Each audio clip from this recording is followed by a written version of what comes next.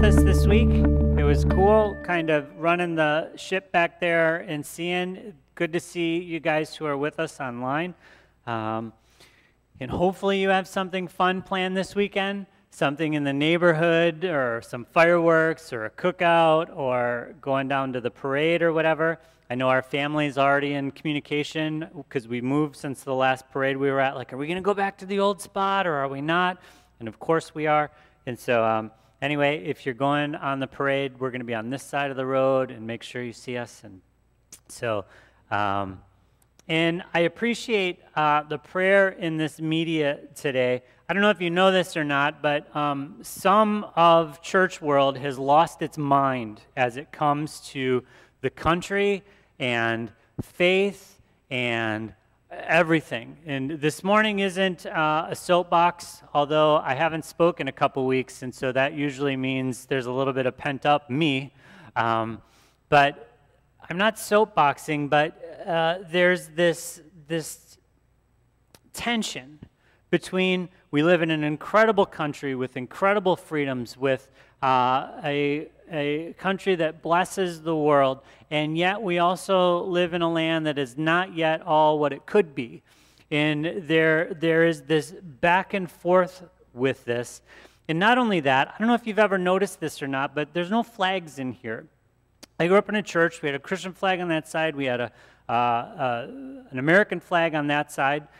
And it was how it was. And I don't know, maybe you noticed that, maybe you didn't notice that, maybe you notice it now and you're like, wait a minute, we need to have a cup of coffee about that. And there's a reason for that, is that it's not that we hate the U.S. or we love, any of that kind of stuff. In fact, I'm a very patriotic person until Amy takes the flag down off of the front.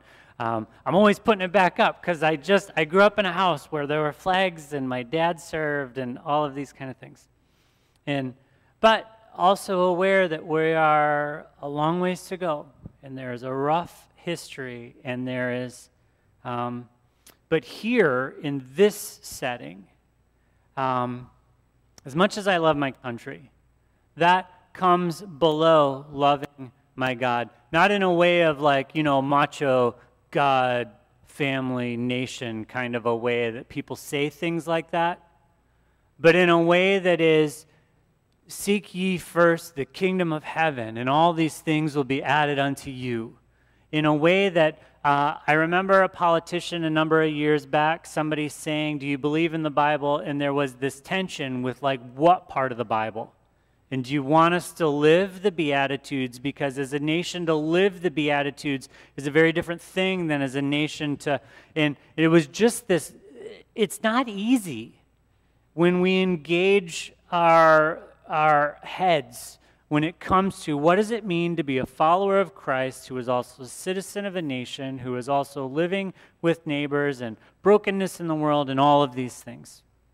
And so when we come to stuff like this, there's this part of me that's like, well, we gotta. And so it's, to me, the right posture to come into this with prayer. Because the story arc through Scripture, even though God moves through specific people in specific times, sometimes it's a tribe, sometimes it's a whole nation, in growing into becoming region and obviously to impact the whole of the world. It's okay and it's right for us to pray for our nation, to pray for our leaders, to whatever.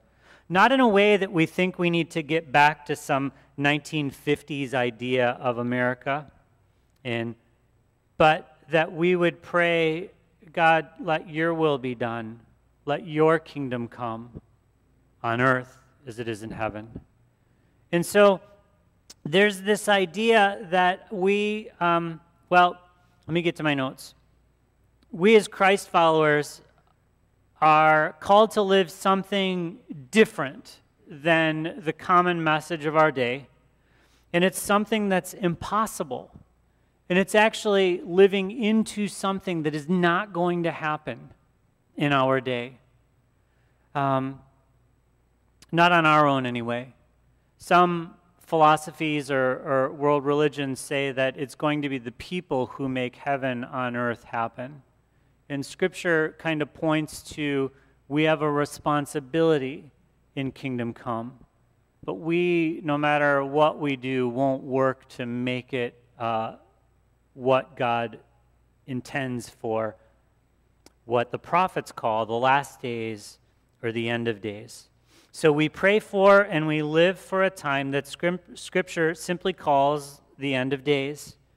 Or we're going to see here the prophet Micah says the last days. It's an idea that rolls, over and over in the Old Testament, and the prophets point forward to a time when all will be as God truly intends it to be. So I don't know, I don't know your backstory. Maybe the last days or the end of days brings up weird ideas, or Sunday evening revival service ideas, or great, we're going to be in Micah, but he's really going to the book of Revelation ideas. But it's this reoccurring theme through Scripture that one of these days, actually, if you're a podcaster, and Rich and I have talked about this, the Bible Project has a fantastic podcast on this idea of the last days or the end of the days or the day of the Lord.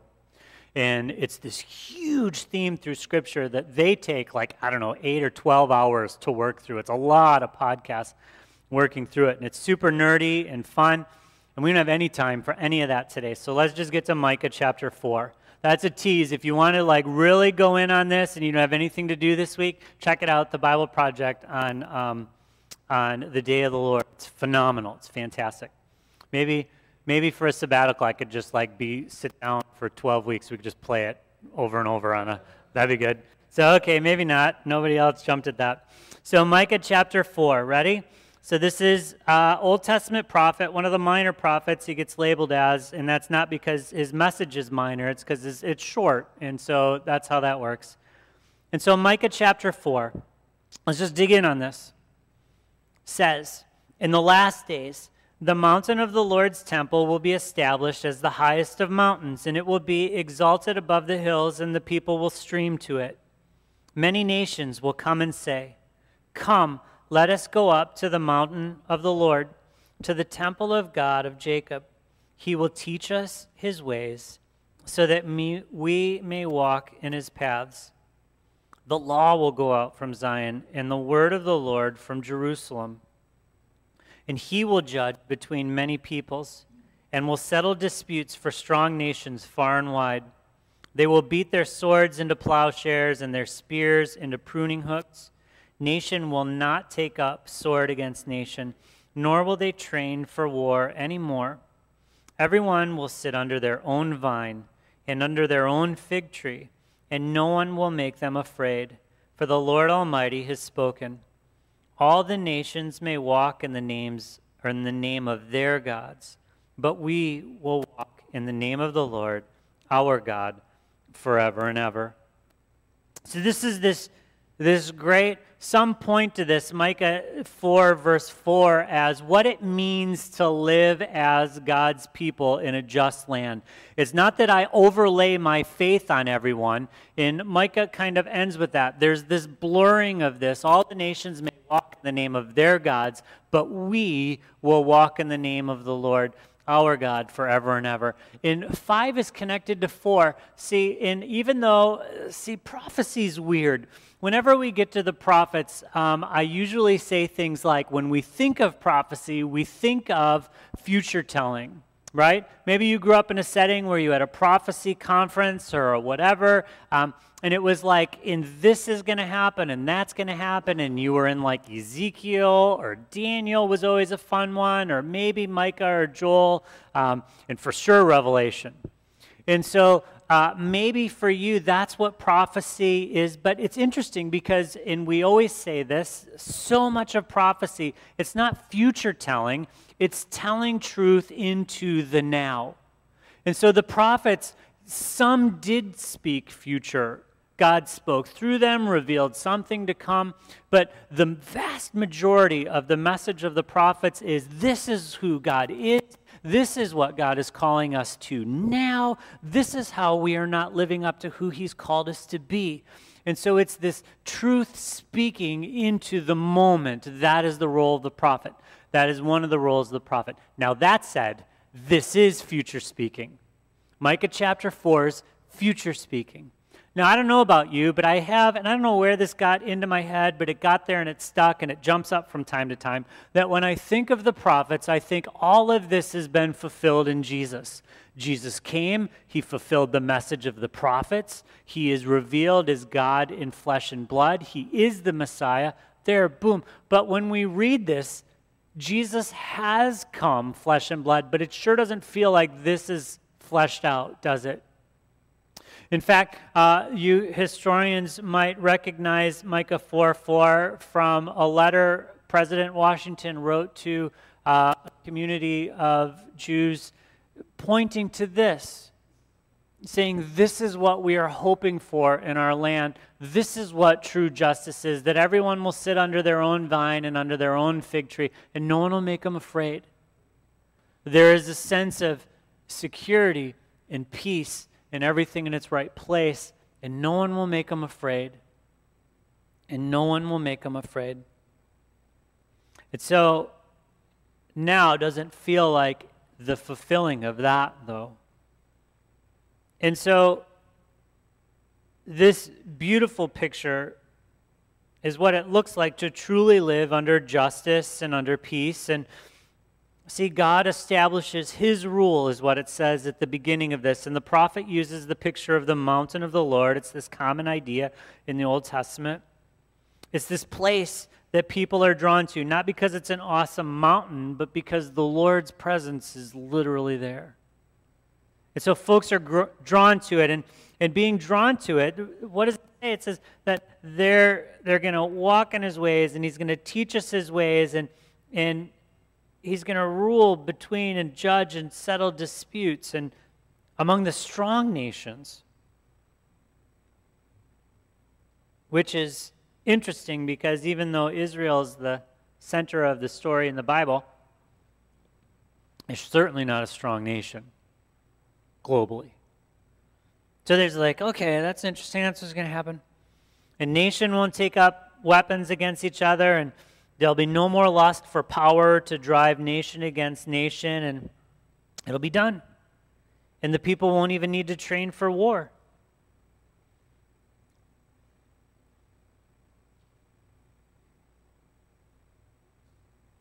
That Jesus has come, but this has not come to pass. See, through Christ, we have the right to be called sons and daughters of God because of the sacrifice of Jesus. Scripture tells us that, but it's not the end. We're not yet living in the land that Micah describes, right? Right? Right? Well, Jay, you don't know my neighborhood. I mean, we have a really good neighborhood association. We all get along. We all, right? Come on, church. So we're not living yet in the land that Micah describes. And so there's a couple things we can do with that. One is just disengage our brain and like, well, that's old Bible stuff. That's the kind of thing prophets say. Or we go, God, this is where you are aiming things and where things are going to be. The reality of Scripture is no matter what politician is in office, it's not going to be this way until Christ's return. Because there is always going to be sin nature. There is always going to be the idea of protecting my clan, my tribe, my nation, my people, my whatever. There is always going to be brokenness. There is always going to be those who crush others, who push down others, who silence others. And it's not one side or the other of a political spectrum that does it right or doesn't do it right. Sin and brokenness and in the fallen nature of humanity, it's present in both sides. And so we long and we wait and we groan for the day when this is how it's going to be. And the Bible says that it's not going to happen until the end of the age or the last days or the day of the Lord. And that's a time to come, but here we are now, so how do we live? And this gets us to where we've been soaking in the New Testament in the book of Galatians. Now, let's zero in on these couple chapters. Originally, I thought we were going to pull back and do all of Galatians 5 today, but then on second edit of this morning, we're a different direction, and Hope that's okay. Maybe by the end of the summer we'll do more of Galatians 5, but for now we're kind of being outside of who we usually are, which is long soaks through big parts of Scripture. This is a long soak through just a few verses. So here we go. Galatians chapter 5, verses 22 and 23. Paul, writing to a church with a little bit of conflict and a little bit of turmoil and a little bit of inward focus, says, "But the fruit of the Spirit is love, joy, peace, forbearance, kindness, goodness, faithfulness, gentleness, and self-control. Against such things there is no law."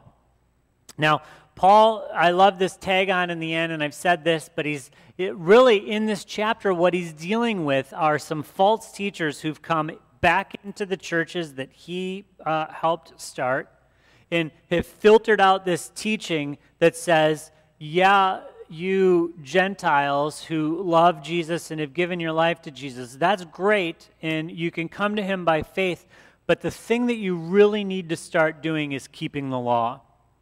And by keeping the law, he's not just talking about doing sacrifices and eating kosher. He's like, go all in on the law, which means all the way to the point of circumcision. And these folks who are being incredibly pushy are saying, good, we're glad you like Jesus and all that, but you need to become a full-on Jew for that to happen. They're called Judaizers. Now, I don't know if you have anyone pushy in your life who says, that's great that you're doing that thing, but what you really need to do is such and such. None of us have any of those kind of people in our lives. Not in our faith lives, not in our work lives, not in our family lives. So this is all theoretical. In reality, we all have those folks. See, and what Paul says here when he says, against such things there is no law, he's not just doing a filler so that he can get to a different thought. This isn't just an interesting transition. He's saying, look, these things, whether you want to talk about circumcision or not circumcision or whatever else in the rest of this chapter, he's saying these things that are a manifestation of God living and at work in your life, these character traits, there's no law against these things. There's no Roman law. There's no law in the Old Testament code. There's no law. So these are character traits that should be growing and at work in all of us. So this has been our text of this summer. And if you've been around, you've heard me say this is kind of our centering question. Is God showing through my life? Is God showing through your life? Now, in some of the churches in the first century, there was a lot of special effects, the spiritual special effects, the gifts of the Spirit, tongues and interpretation and miracles and prophecy and words of wisdom and healings and and this was going on, rightly going on, goodly going on for the benefit and the edification of the church. But while that was going on in some of these church settings, there was also an Olympic sport of just vile sinning. In one of the churches where Paul needs to write a letter and correct them, we see in the letter of 1 Corinthians, there's stuff that even today in our TMZ world, you go, really? That's what you're doing? And they were doing it as a merit badge of spirituality because we still have the special effects of the tongues and the interpretation and the prophecy and the miraculous. And see, the real question in this is that, is God showing through my life? We can work this up, but we can't work it up for very long. Now, this list of the fruit of the Spirit, it's not just a list of try harder things to do. Paul's writing to the church there in modern-day Turkey dealing with these religious folks who are pushing to get back, follow the rules, be more religious, and that's the whole of chapter 5 if you wanted to dig in on it this week. And Paul's actually, if you read it, he's super upset about it. His pastor's heart comes out on these false teachers who are putting heavy, burdensome weights on these new believers. And kids are out of the room. He goes, they want to teach about circumcision. He goes, I just wish they'd go full on all the way and castrate themselves. Like, it's in the Bible. Like, whoa, Paul, settle down. I mean, we have some difference of interpretations, but have a Snickers. But, see, Paul understands why this is so toxic. Because those who came into faith, he says, you began right, but who cut in on you? And you started in faith in Christ, that you knew you couldn't do this on your own. It wasn't about your own righteousness. It wasn't about your own rule following. It wasn't even about how good you worked up the fruit of the Spirit in your life. It was all the work of Jesus that you receive as a gift. But if you've been around church for very long, it goes from the gift of grace to the hard work of self. And we slap a church spiritual label on it, but it becomes moralism. And it becomes this, I need to work just a little bit harder. And if you've ever had that sense of guilt going into church, not conviction. Conviction is different. Conviction is, I know I have brokenness and sin in my life, and God, I need you to do something with it. That's different than I'm not doing good enough. God doesn't love me. And they can sound like the same fill-in-the-blank point, but they're two very different things. It's why Paul rightly can say there is now, therefore now, no condemnation for those who are in Christ Jesus. The price has been paid. No matter how awesome you are at showing the gift of the Spirit. It's not gifts, it's fruit of the Spirit. There's gifts. There's lots of gifts. A little rusty. Haven't been up here for a couple weeks. Take a cup of coffee. We okay? Okay. Don't worry. I'm on page 3 of 5. We're doing great. So, first week, we looked at love. Love, this idea of looking and acting for the best for others. Not just self-preservation. Not just on my terms. But love with no strings attached. Scripture sometimes, agape it's known as. And then joy, we looked at the other week. And then, wasn't last week fun?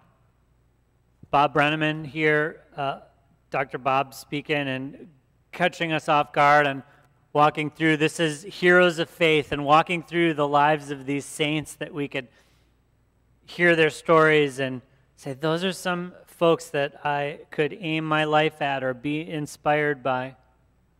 And here, coming back into this, is we're looking this morning at peace. I don't know if you've noticed this, but the first 3 of the fruit of the Spirit, the first 3 elements or aspects, it's one fruit of the Spirit. We are to bear fruit, not pick and choose. Oh, I'm good at love, and I'm pretty patient, so I'm going to take patience, but I am not kind. And you know what? I've got a couple others, and that's okay. And no, it's all fruit. It's all the one thing that we're to be growing. But have you noticed love and joy and peace and does that feel a little Christmassy? Isn't it interesting that the first 3 elements of the fruit of the Spirit are 3 elements that we look at year after year after year in Advent? And so what I did today is just pull up one of my old Advent sermons, and we're going to go through that. No, I'm just kidding. Jay, you've been off for 2 weeks. You better have something good. Peace. But every year when we come to looking at peace, the The peace of God at work in our lives, the peace of God at work through our lives. We say this: peace is that thing that you know when you don't have it in your life. Some of us, it's been a long season lately. And one of the reasons it's been a long season lately is you look at it and you go, there's just an absence of peace. There's turmoil, there's unrest, there's undoing, there's conflict, there's friction. Now, outside the walls, most folks would give the definition of peace. And again, we say this every year. I'm not going to rehash all this too much. But peace just as being the absence of conflict, right? If you grew up in a house where there was tension and conflict and you had to walk carefully on certain times of the day or certain days of the week, you know a little bit of absence of conflict, I'll take it if I could get it. Or at work there's tension on the team, or in your own house now it just seems like, and peace is the absence of conflict. Like, that's a pretty good place to start. But see, peace in Scripture is so much deeper. Peace in the Old Testament it's the word shalom, and it means it's this idea of everything in its right place. We say this every time, but some of you are wired in such a way that you can't go to bed at night until everything is in its right place. Maybe not in the whole house, but in like the kitchen or on your tool, on your workbench. I don't know what that looks like. If you know me, everything that's right place is like the doors will shut and then it works. But if you're wired in a way that you can't like click off your brain until everything's in its right spot, I know that can go too far. I'm not making light of that. But some of you, you're wired that way. Got to get everything to where it goes. And see, that's the idea of Hebrew peace, shalom. Everything in its right place. Everything as it's supposed to be. Parents of teenagers, you know how hard it is to go to bed at night when the kids aren't where they're supposed to be. But when they're there, okay. See, that's the Hebrew idea of peace. And in the New Testament, in the Greek, it's this idea of everything working the way it was meant to work. The Greek word that we translate as peace oftentimes gets overlaid on top of cities or villages. That this was a peaceful city or a peaceful village or a peaceful town, and everything was functioning as it was supposed to function, and that the people were prospering and flourishing and were safe in that setting. And so there's this idea of everything as it should be or in its proper place, and everything doing what it was meant or made to do.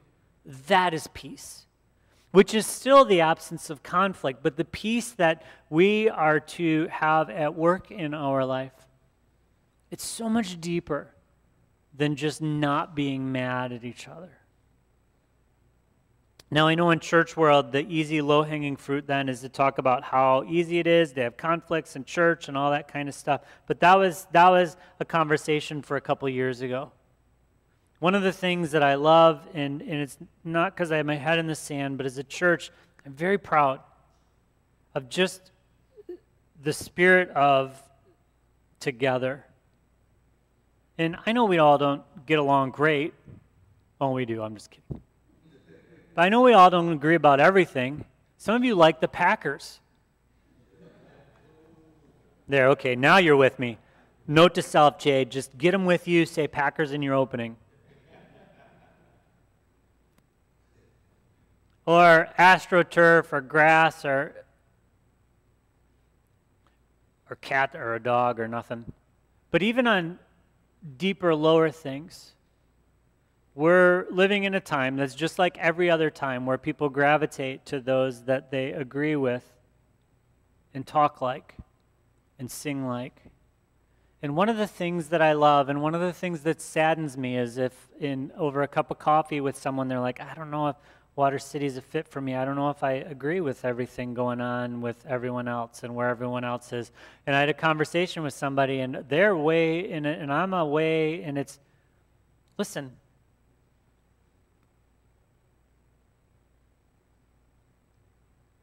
that isn't unity. The thing that the Holy Spirit leads us into as God's people gathered together in a specific place in a specific time. The thing that he wants is unity among the people, which isn't uniformity or conformity. We are united in Christ. We are all sinners needing salvation and having God at work in us through the power of His Holy Spirit. Some are at a different point in this process. Some God is convicted of different things than others. That's one of the things Paul talks about. He talks about that in terms of freedom. He says, some of you recognize back in the first century, if you went to Piggly Wiggly and went to the meat section to get your food, you may or may not be buying food from the butcher that had earlier that day been sacrificed to one of the gods, not Yahweh. And Paul, in writing to those folks, even though there was a committee meeting in Jerusalem with all the bigwigs, and they said, don't do that, Paul actually gets out into the missions field and does what missionaries does, and he's like, yeah, just never mind about that. So we recognize that idols really don't have any life. And so if this is compromising your conscience, don't do it. But if it's not compromising your conscience to eat the meat from Piggly Wiggly that may or may not have been sacrificed to an idol, then go ahead and eat it. And if you're at somebody else's house having dinner with them, don't be a jerk about it and go, hey, was this meat sacrificed to Artemis or not? Because I don't eat anything sacrificed to Artemis. He goes, that all is secondary.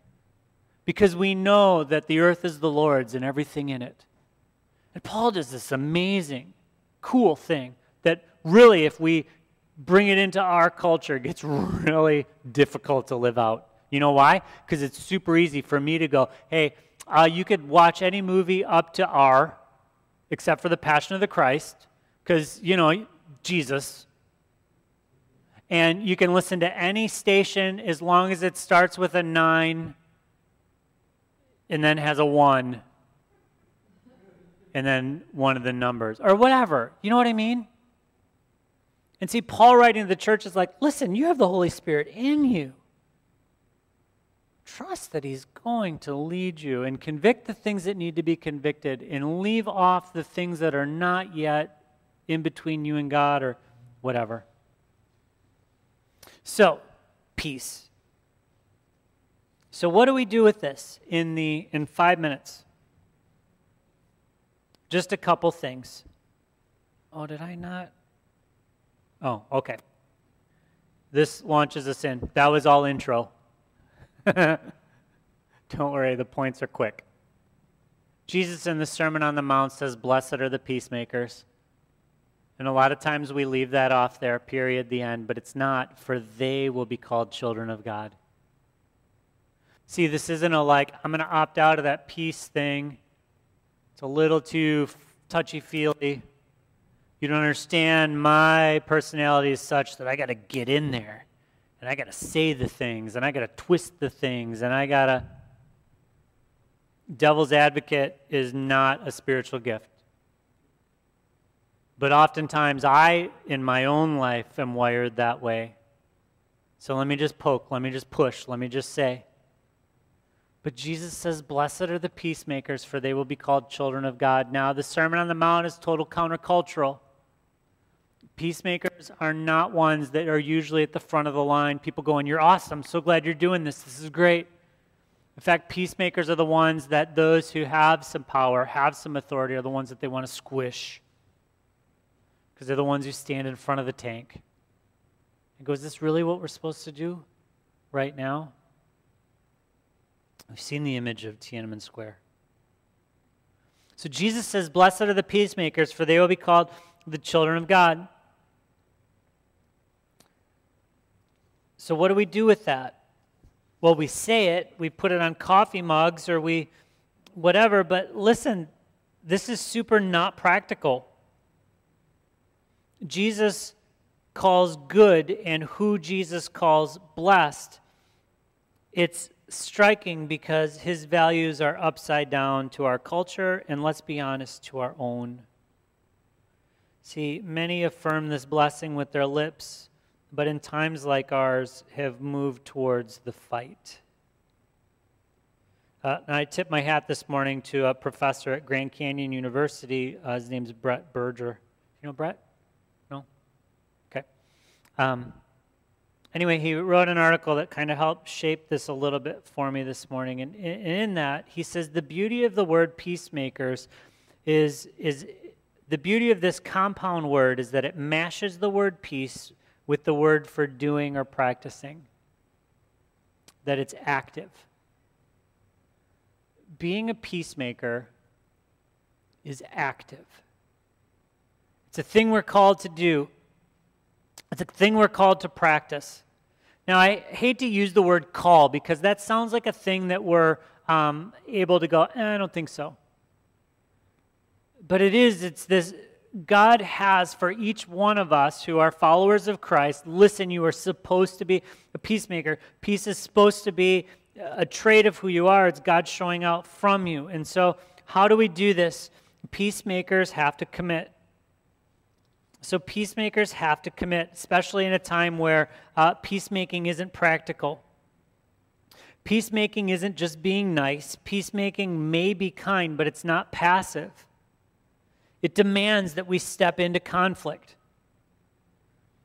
Peacemakers in the Bible would step between two battling parties.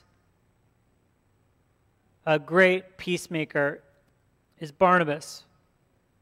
When Paul gets saved and the church doesn't know what to do with him because they think he's a spy, Barnabas peacemakes. He steps in the middle. He uses his own social clout. He says, I want to vouch for this guy because I think God's really doing something in his life. Peacemakers step in between. See, and peacemakers initiate reconciliation when the others wrong them. The peacemaker is quick to repent when they've wronged others. In 2 Corinthians 5, Paul, to a church in conflict, says, don't forget, and he's talking about the ministry that Christ has done for us of reconciliation. He then says, you have been given the ministry of reconciliation. And he's not just writing to the super spirituals. Now, reconciliation, I know, is one of those kind of big churchy type words. What does it mean to reconcile? What do you think of when you think of reconciliation?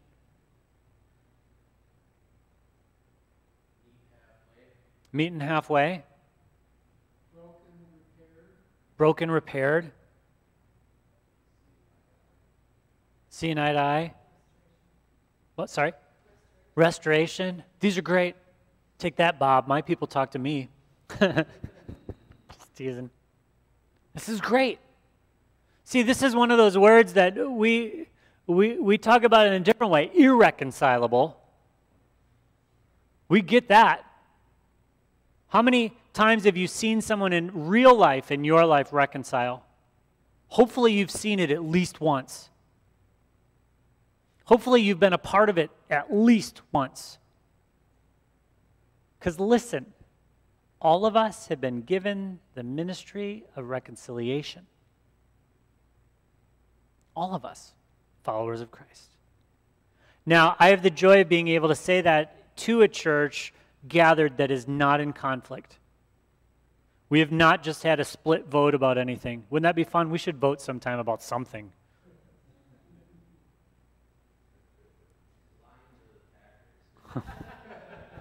Okay, there was no question there, so if you want to... Sorry we went long. Moses had a word. I'm sorry, that wasn't right. Want to be reconciled? Okay, now you've gone too far. Okay, you're wasting your own time. Okay, we get it, right? Now, listen, I'm not naive or a used car salesman. This is not easy. This isn't easy. The ministry of reconciliation. Super easy to preach about, super easy to blog about, super easy to point the finger at others and tell them they need to be reconciled to fill in the blank. and that's usually, you need to be reconciled to what I already have taken a position on. But the reality is, God at work in our lives moves us toward reconciliation with others, and for some, that's a long, long process. And that hurt may be so deep that it is a miraculous, long, long process. And I'm not making this out like it's easy, but we need to commit to being a peacemaker. That means like actually going, okay. In a culture that either loves conflict or completely avoids conflict, we are salt and light called to be. So peacemakers must also be committed to the truth. Now, listen, this is maybe, I shouldn't, but I'm going to. There isn't a generation that hasn't struggled with truth. I know in the crush of now, it feels like we are wrestling with this in ways no one else has, and there is truth in that. There's trueness in that. And yet we are not the first generation to have to sort through and deal with truth and have other people say things that are not true and filter that and try and figure it out. I'm not just talking about the news. I'm not just talking about academics or talking about philosophy or talking about whatever fill-in-the-blank thing where you're like, truth has died there. But listen, follower of Christ, you need to be committed to truth. Not I did the research and you need to know this, pass it along email kind of truth.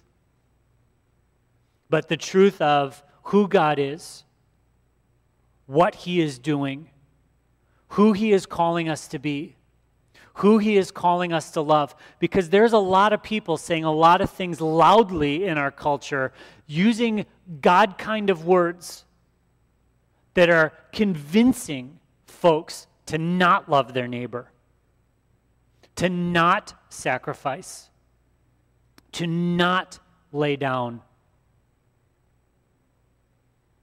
So we need to be committed to truth. And see, you may, well, we'll hold that, different day. So you and I need to be committed to truth, to truth. What would happen if we as a church decided to not send off little propaganda posters, memes, for a year? Not the church, like our Facebook account's pretty silent as it comes to that stuff, but just us. Where we actually talk to people for real. Where we engaged life. Because see, that's the last piece of this. Peacemakers are in relationship. Peacemakers are in relationship. When we started Water City, just the few of us around the table said something. We said, we're not going to be a church where doctrine gets in front of relationship. It's not that doctrine's not important. We need right and correct doctrine. But too many allow their theology or their doctrine to be an insulator or an isolator from actual real people. See, the ultimate example of this is the huge word, the incarnation. It's Jesus taking on flesh and blood to come into our neighborhood, not just throw truth from the heavens, but to come and to be among us. I don't know if you know this or not, but there's a lot of fear out in the world right now. Some we carry it in. Some it pops up at 2 in the morning when we wake up again this week. But if you carry that anxiety and you have the hope of Christ, think of how much more in the culture we live in. The past 2 weeks have been good weeks for me to not be up here and to be disengaged from the news. Because I don't know if you know this, but the world changed. And for some, it's the thing they were praying for their entire life that they never thought would see happen. In others, it's the scariest thing that could have ever happened. But into both of those settings, the good news of Jesus goes. And so we enter into the fray. follower of Christ, you are called to be a peacemaker, and that means going, not just saying. And so what does it look for our lives to be incarnational? It's a big word. It's not going to be a wordle. It's more than 5. Nope, not this group. Okay.